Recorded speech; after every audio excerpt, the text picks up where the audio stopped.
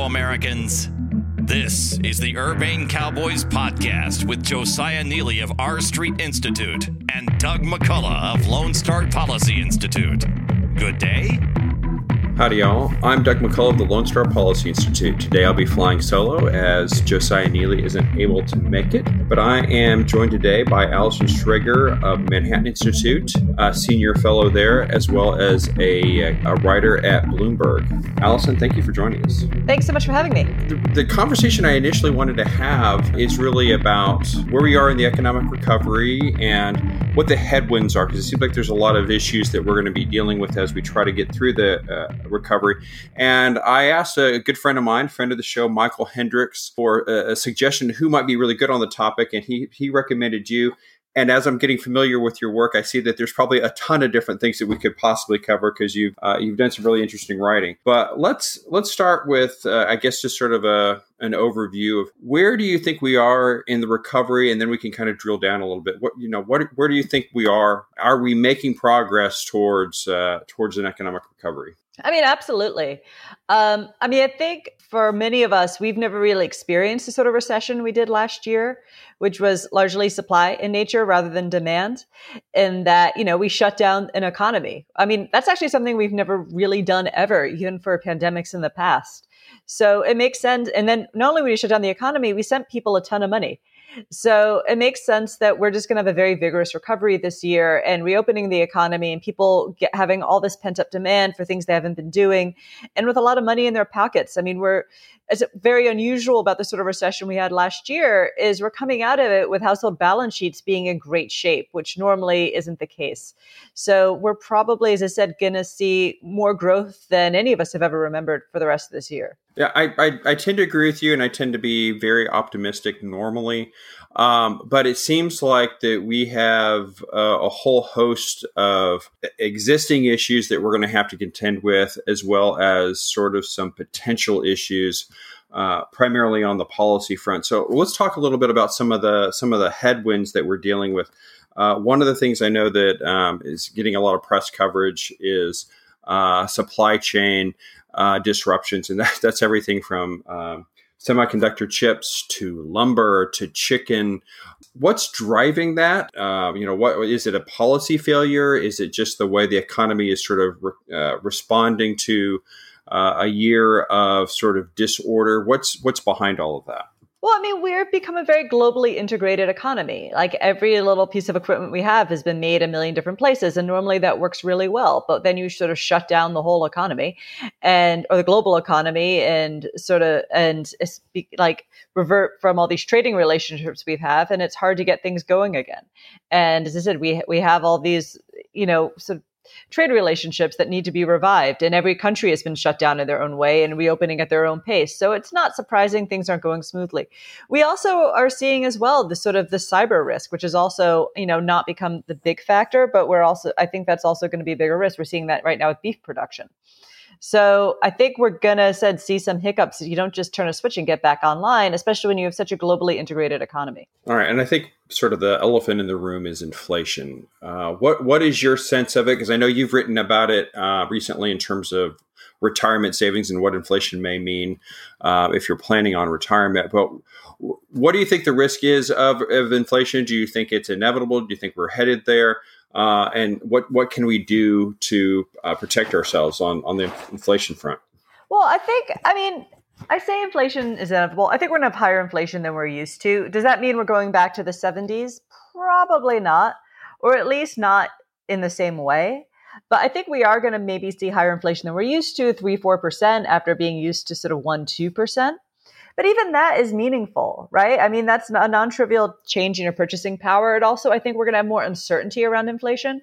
I think we're going to see inflation more for some goods than others.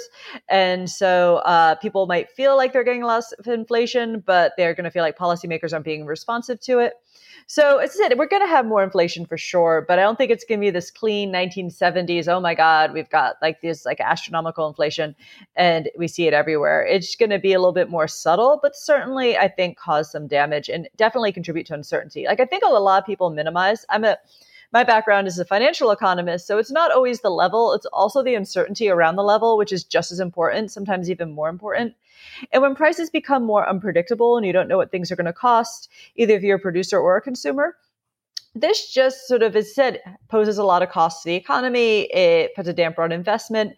And I think we're going to see this a lot. I talk a lot about retirement, because inflation hasn't been a big deal for so many decades. We saw a lot of retirement benefits stop doing inflation indexing. It's an expensive thing to do. And when people weren't worried about inflation, they kind of let that go. And now that might actually become a bigger problem. I'm definitely sensitive to the idea of uncertainty in the marketplace. And there seems to be a lot of other sources beyond just inflation. Let's talk for a minute about the Biden tax plans. There's several different proposals out there. And in my life as a M&A attorney, we have a lot of conversations about what the different tax rates may mean.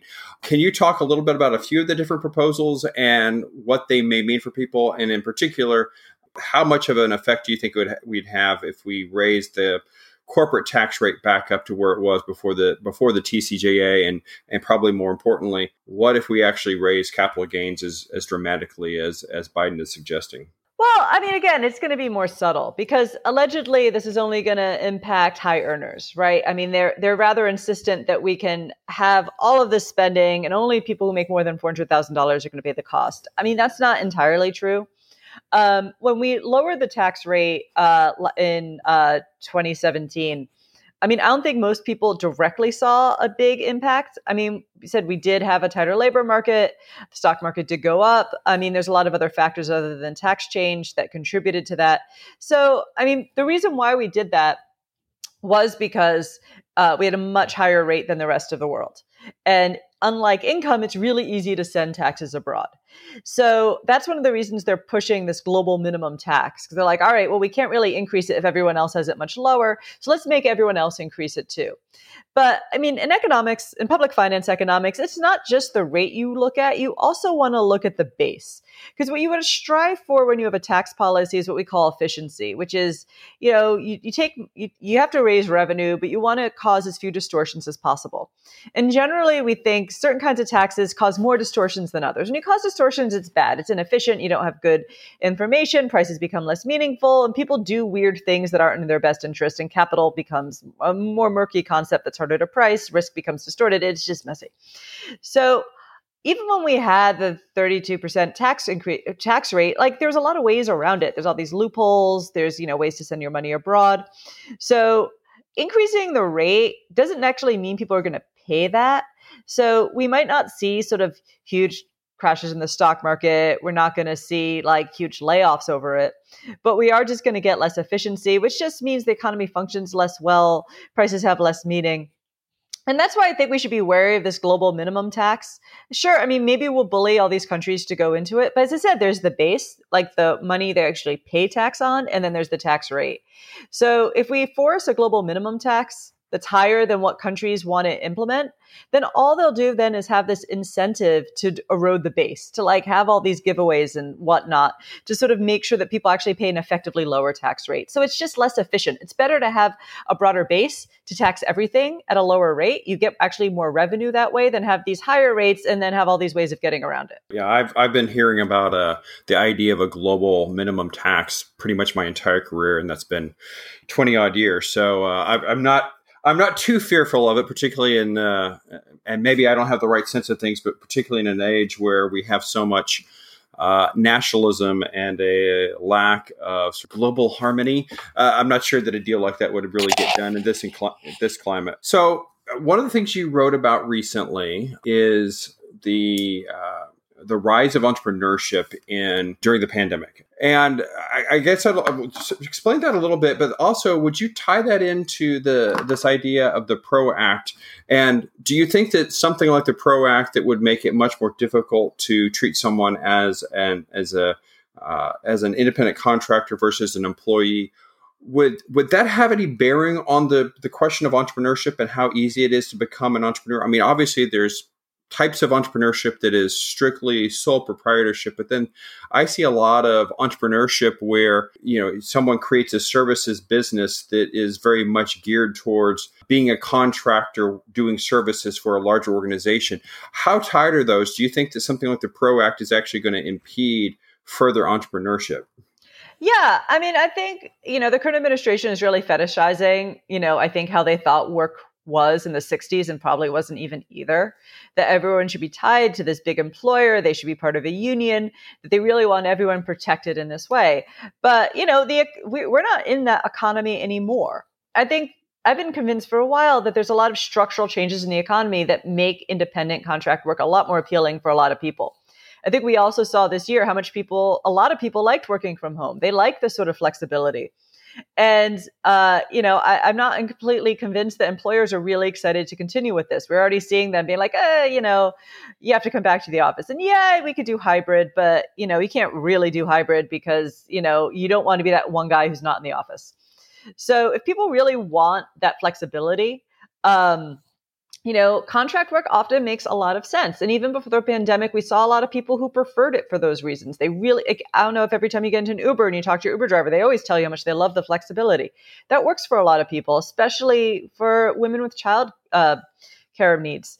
So the idea that we're going to force everyone to be an employee really goes against, I think, ways the economy is changing. In a lot of ways, there's never been a better time to do contingent work just because of the technology that facilitates it.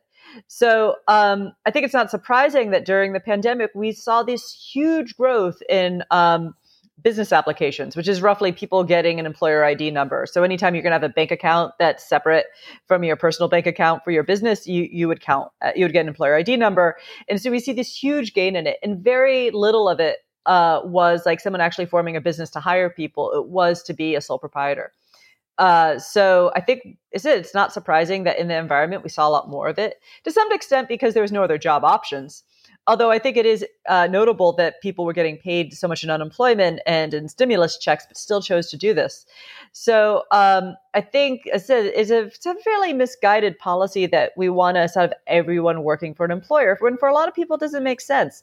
And in fact, I always find it sort of amusing that we're so fetishizing this idea that we're supposed to work for a big employer, when in the Industrial Revolution, when we moved to the factory model, people hated it.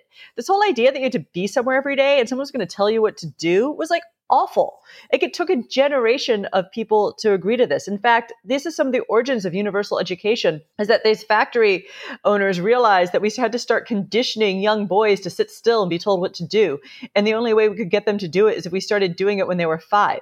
So the idea that we're now like, oh my God, it's going to be awful that people don't have this employer to protect them and look after them and tell them what to do all day is something we're desperately trying to hang on to is sort of weird. Yeah, and it seems to me that in a time when we have such high unemployment, for all the reasons we've talked about of shutting down the economy, if we're trying to get people back to work, back to productivity, the last thing we should be doing is creating greater obstacles to working in like any form. Like let's reduce the barriers now. If there's ever a time to do it, let's reduce the barriers and let the creativity take place now. But that doesn't seem to be the administration's mindset at all. Yeah, this tends to be like post-recessions or post any big shock.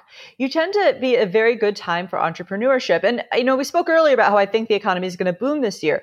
Longer to medium term, I'm not so optimistic just because I think we will have growth. I tend to be optimistic in general when it comes to the economy, but big shocks like this tend to accelerate pre-existing changes, right? So we're just going to, whatever was happening that was displacing certain kind of workers, we're just going to see a lot more of. So when you allow sort of different untraditional forms of work, you make the labor market a lot more flexible for people. And so maybe if they are displaced as well, they can find this other way of working that keeps their skills fresh. Maybe they enjoy the flexibility. So, and as I said, with the technology, this is going to be easier than ever, especially as we adopt more of it. So it is sort of, again, I think a lot of these policies really are going to be some of the big headwinds in the medium to long term, because it's really trying to slow down a change that's largely inevitable anyway. I know you've written some recently about the ideas of breaking up big tech. And I guess there's two sides of this. There's one that there's sort of, and it's coming from both the right and the left, of a pressure to rein in big tech, threats to even, break up certain companies. And these are some of the most successful American companies. We're talking about the big tech companies. So on one hand, talk about what type of effect that might have in terms of slowing economic growth. But also, I guess my question for you is, do you think those type of political threats, if you will, against big companies, do you think that puts a chill in the marketplace, even for, sort of the middle market of companies that feel like, well, there's, from both the right and the left, there's politicians out there with an axe to grind that are trying to impede commerce. Does it really play out that way at the sort of middle market, if you will, or is this really just something for the big tech companies that they're having to deal with? No, I don't think so, because it's not just the big companies. It's not like we're just against big. I mean, there's definitely a large contingent of the economics profession that's anti-big at the moment, but it's also big and visible. Right. So because these tech companies are such a big part of our lives and they're big, I think they're on everyone's radar. But I don't think like other big companies necessarily, it's not like everyone's worried about Target. But they are worried about Google because they see Google every day and they're worried about power. And there are legitimate concerns about big tech firms. I think also because they're new and they're such a big part of our life and we don't quite know what to do with them. It's just breaking them up. I don't really see my issue with it is, I feel like going in and regulating a private sector company and actually deciding who can own what, that's a big deal. Sometimes I guess maybe you could justify it, but I don't see any reason to justify it other than the fact it's big. And that's not enough of a reason. We actually have to have proof that someone's being harmed by their size. And I don't think there's really a good case for that. In fact, it's very weird to me that we're now doing antitrust to make consumers pay more, when traditionally it was always making consumers pay less. So I think it's just there's not a good intellectual argument for breaking them up other than big is bad. Although I'm not terribly concerned that other big companies are going to fear it because, they're not on the wrong political side of things. I think, tech is sort of special that way, but that doesn't mean it's a good idea just because it won't make other big companies fear breakups. It's just a bad idea, again, just on principle. So let me ask you about industrial policy. I believe you've written about that as well recently. I believe it was either at City Journal or in your new Substack that we'll talk about in a minute. There's this whole concept in the Biden administration about Build Back Better.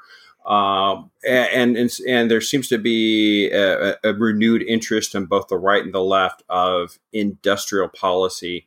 With all these different headwinds, and with the competition with China, with the disruption to the supply chain, do we need more industrial policy? Do we need more planning to work through this? Is this such an unusual circumstance with the recovery that we really need the government to lead the way? Or is it just the opposite? Is it the government meddling too much, trying to choose how we build back better, that is creating additional uncertainty? Yeah, I don't know if you've looked at the Biden budget, but I think it's just an extraordinary document because it really is saying we're going to take as much money as possible from the private sector or anyone who's been successful in the private sector and give it to low-income people and to industries we like. It's really let's revive low-skill manufacturing, and there's an absurd amount of money for electric cars. And it's just, I think we all would like the idea of industrial policy. It effectively means we can grow without risk. Right. And that, because in innovation and investment, it's a risky thing to do. You don't know if an investment's going to pay off. And the idea is with industrial policies, the government's going to pick something. It's going to be great. There's some sort of flaw in the market as to why we're not picking the right things. And, look at China. They've done such a great job with it. But the thing is, it just doesn't work that way. Risk is actually is a very good way to make investment decisions, right? You need to face downside risk to make good choices. You need to bear that risk. And also, it's really mostly it's unpredictable what's going to work out. You never know innovation is going to change the world. And the idea the government has people who know is absurd. And I think it's tempting to look at China and be like, well, and a lot of East Asian tigers a couple of decades ago and be like, oh, well, industrial policy is this great thing. The government can pick how investment dollars are directed. They'll make a better choice. No one has to face downside risk. We can even direct it to make sure that the people we like get paid more rather than these sort of unsympathetic entrepreneurs. But the thing is, when Asia did it, or even when China did it, they weren't really creating that many new products, right? They had existing technology that the market had already proven it liked and it already works. And we're just sort of building on that. But really that sort of game-changing technology, like something like an iPhone, like, it's really hard to predict what's going to happen, what the market is going to like. And you need those people, I guess, being Hayekian about it, just sort of on the ground who have that little bit of information from that market they observe every day, need to be the ones directing capital to make that decision. So I think industrial policy, it's not the way we want to go. And given everything we know about China, I'm not quite sure what we're trying to emulate about them. I mean, I guess we all want 7% growth every year and we want that to be predictable, but you just can't get that if you're a mature economy, because the only way to keep advancing if you're in a mature economy is to be on that frontier of innovation where you're taking risks and you're discovering new products that the world never even knew they wanted. Like one of my favorite statistics is that the steam engine, which, pretty much ushered in the Industrial Revolution and pretty much everything that makes our life comfortable today, it took 100 years for that to show up in productivity estimates. Like people didn't even know what to do with it for 100 years, even still figuring it out, maybe even 200 years later. So the idea that the government is going to be like, there's this thing called a steam engine, let's develop it. Anyway, it might take 100 years for us to figure out what to do with it. I mean, that doesn't make any sense. It doesn't work that way. Again, I know you've been writing a lot lately. I know you've written a little bit about stakeholder capitalism versus shareholder capitalism. And I kind of want to get your sense of this because in some sense, I probably should not make a comparison to critical race theory, but in some sense, there's a little bit of this. It is whatever, it's in the eye of the beholder to a certain degree. What just sort of describe what stakeholder capitalism is, and are private sector companies, are they sort of now falling prey to woke capitalism? Or are they simply putting new terminology on the fact that maybe not even new terminology, but they're sort of describing the fact that they're interested in being a good steward of the economy, taking care of vendors and employees that they've always done? And is some of this maybe just PR? So is this all hype, or is the private sector seeing all the political headwinds from both the right and the left, and they're suddenly wanting to just cave and become, I don't know, woke capitalist, semi-socialist? What's really at stake, and is it as meaningful as people are making it out to be? Well, I mean, I might be optimistic and incredibly naive, but I like to think the critical race thing is going to flame out. I mean, no one likes it. It's a very small group of people who, for a moment, have outsized cultural power who are pushing it. So I like to think it will flame out in a couple of years. I mean, that might be naive, or maybe just my wishful thinking.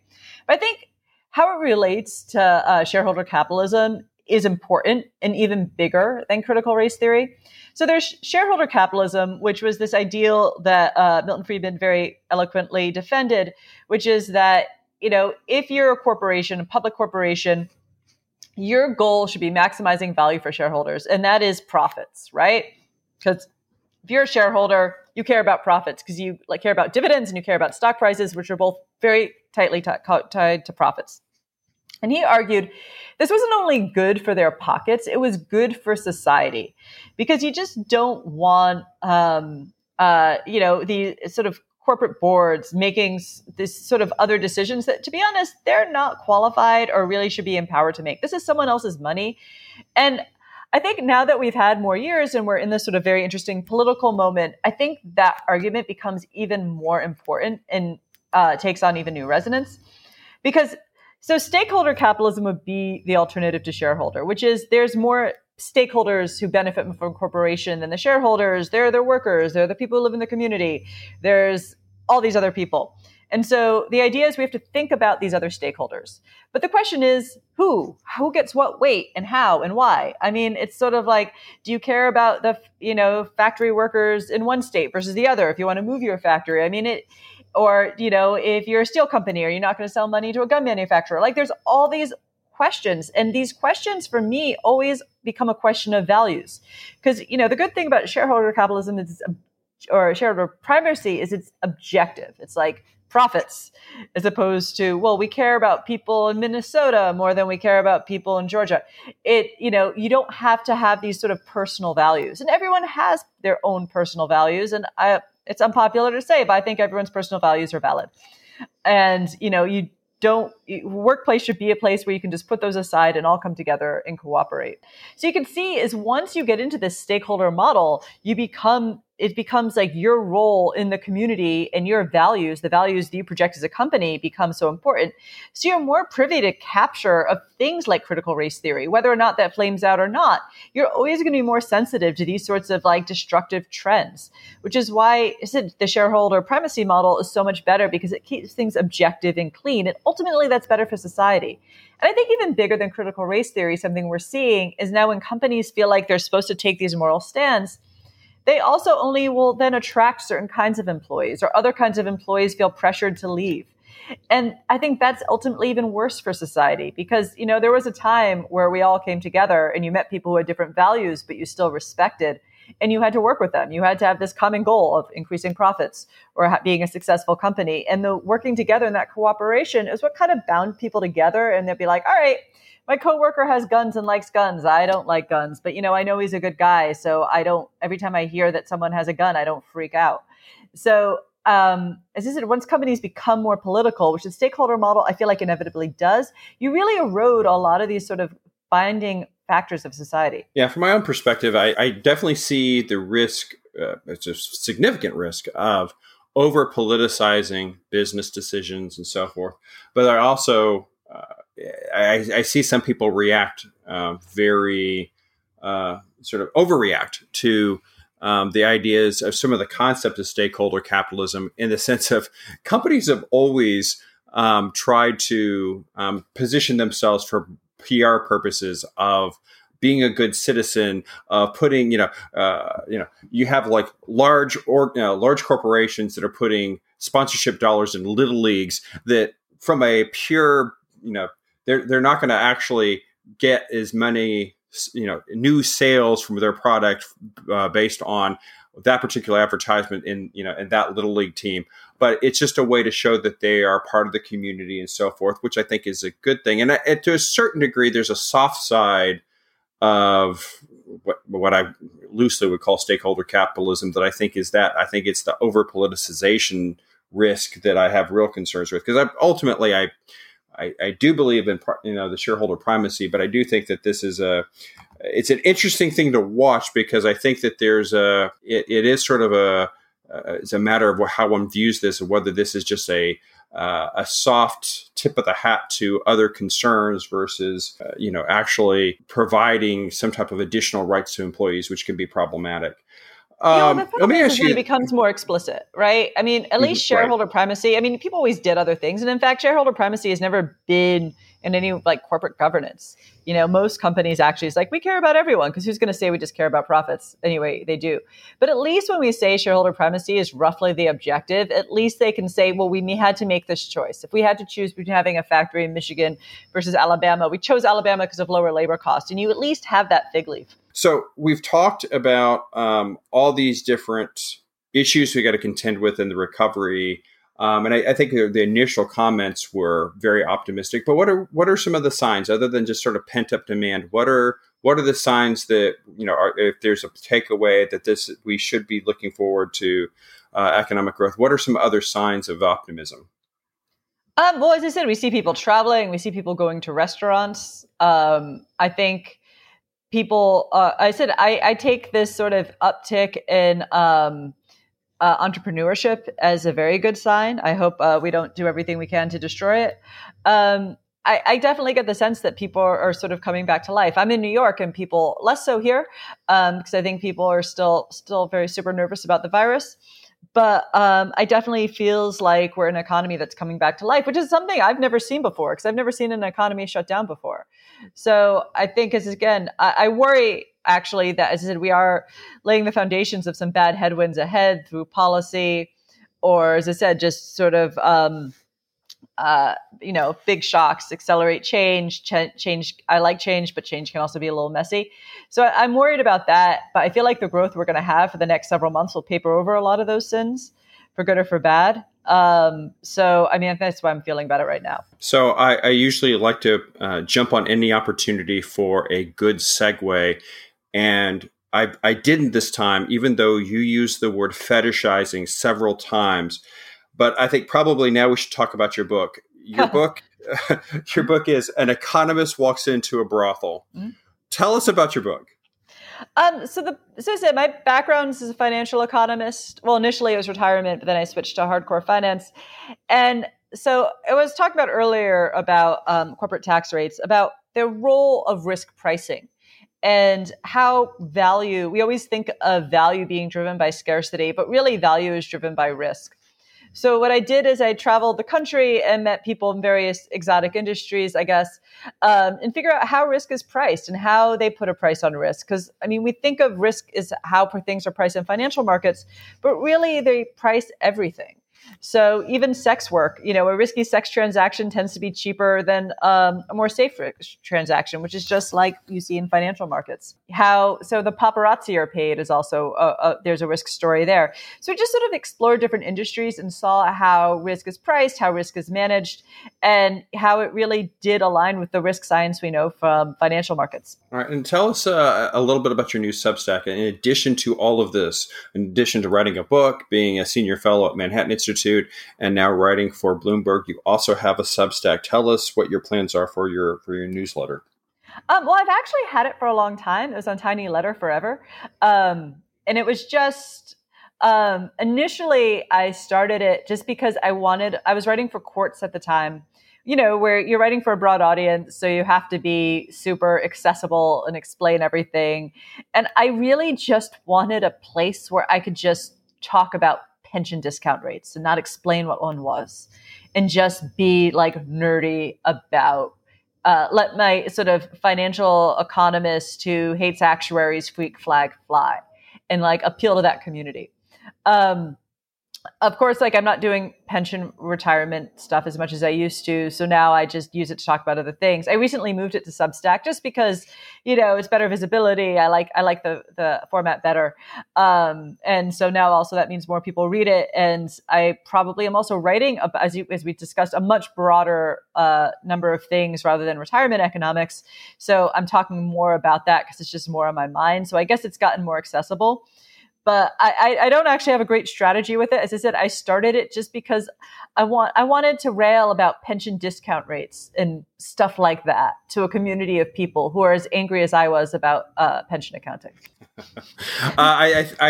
We actually just had a conversation with Adam Gurry, who also has a new Substack, and it was something kind of similar in the sense of he just wanted a place where he could go write what was on his mind and not be so concerned about the number of readers and so forth. And I think there's something liberating about that if we're trying to write and we have a particular audience in mind, that sometimes that defines what we're trying to do. So I really like the idea of, that you just described there, of sort of having a little bit more freedom, and particularly in the prior version of this, where you're talking about nerding out. I think that's wonderful.